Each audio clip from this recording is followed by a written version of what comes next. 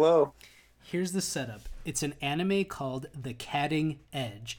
It's about a mechanical engineer with long flowing locks who is a master computer aided design mechanical engineer. He's in a competition for CAD, right? And he's losing it because he's too slow. And then he's like, "Oh yes, the mouse weights."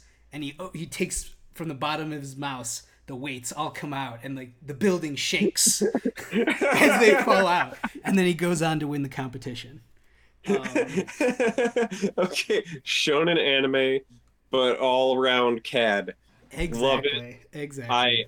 I identify with the main character. Like if I'm gonna write this, that's a Mary Sue right there. That's like the number one top underdog of all time. So what do the competitions look like though? And like is there a component of like the actual manufacturing of the designs, or is that like a season 2 Oh thing? man. Well, okay. So in real life, CAD competitions are held online. I've halfway participated in one on like GrabCAD. They occasionally have things like that on Thingiverse. But I want this to be like an esport. Well, you'd have to have your regionals, like just like any other sport, you have your regional competition.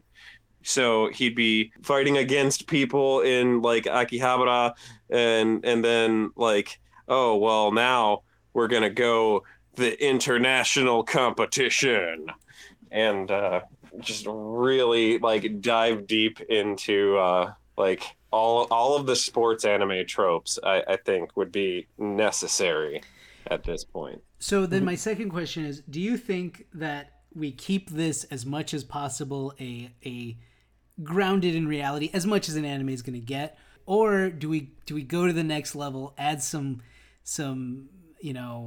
special abilities in it? So again, I know I mentioned my main character has long flowing locks, so in one episode there's a second workstation and his hair animates and begins catting at the second station. I was thinking like that is fun. Like I just anything with hair and your strong protagonist character. It just harkens back to the Samson and Delilah story, which you could work into this one. I was thinking more along the lines of he starts with like a crappy computer, and he had the weights on and all that's fine, but then he starts getting upgrades. Like he had one monitor, now he's got two, and then it's like an absurd number of monitors by the end of it. And then it's all like, well, screw monitors. We're gonna get a VR headset, and he's gonna CAD and VR now. And then it's like, well, screw VR. He's gonna CAD and freaking holograms, Oh, man. and then like one of like the big baddies like just like jacks into the Matrix. Boom. But our main character still defeats him because of like the heart of the design or something. My mechanical engineer always talks about design intent, so it'll be like the heart of design intent. You have forgotten Oh the way yeah. of the designer. It's perfect. It's absolutely perfect. Oh man, fun to this one. Okay, so fourth season will go like he's got to work with the team of like CNC mills and 3D printers and lathes and everything. So my thought is aliens. Yes, every all of the competitions, it's Last Starfighter type looking for that guy looking for Ender to save us from the aliens.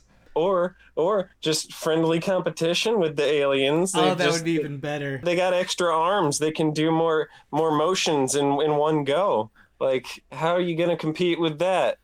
Well, he's got that hair. How about Well, that? and then the final episode, everything just crashes and is lost. Deleted. If everything crashes and is lost, and all of the technology just gets shut down, you have like you go back to drafting. You have all of these CAD designers, like all of that technology that they built up is nothing, and now they're just doing it on pen and paper, and they got their T squares out, and they're ready to go. Well, Oh hopefully this man. podcast doesn't crash and we won't lose anything. Until next time, I'll talk to you later. All right, take care, Kyle.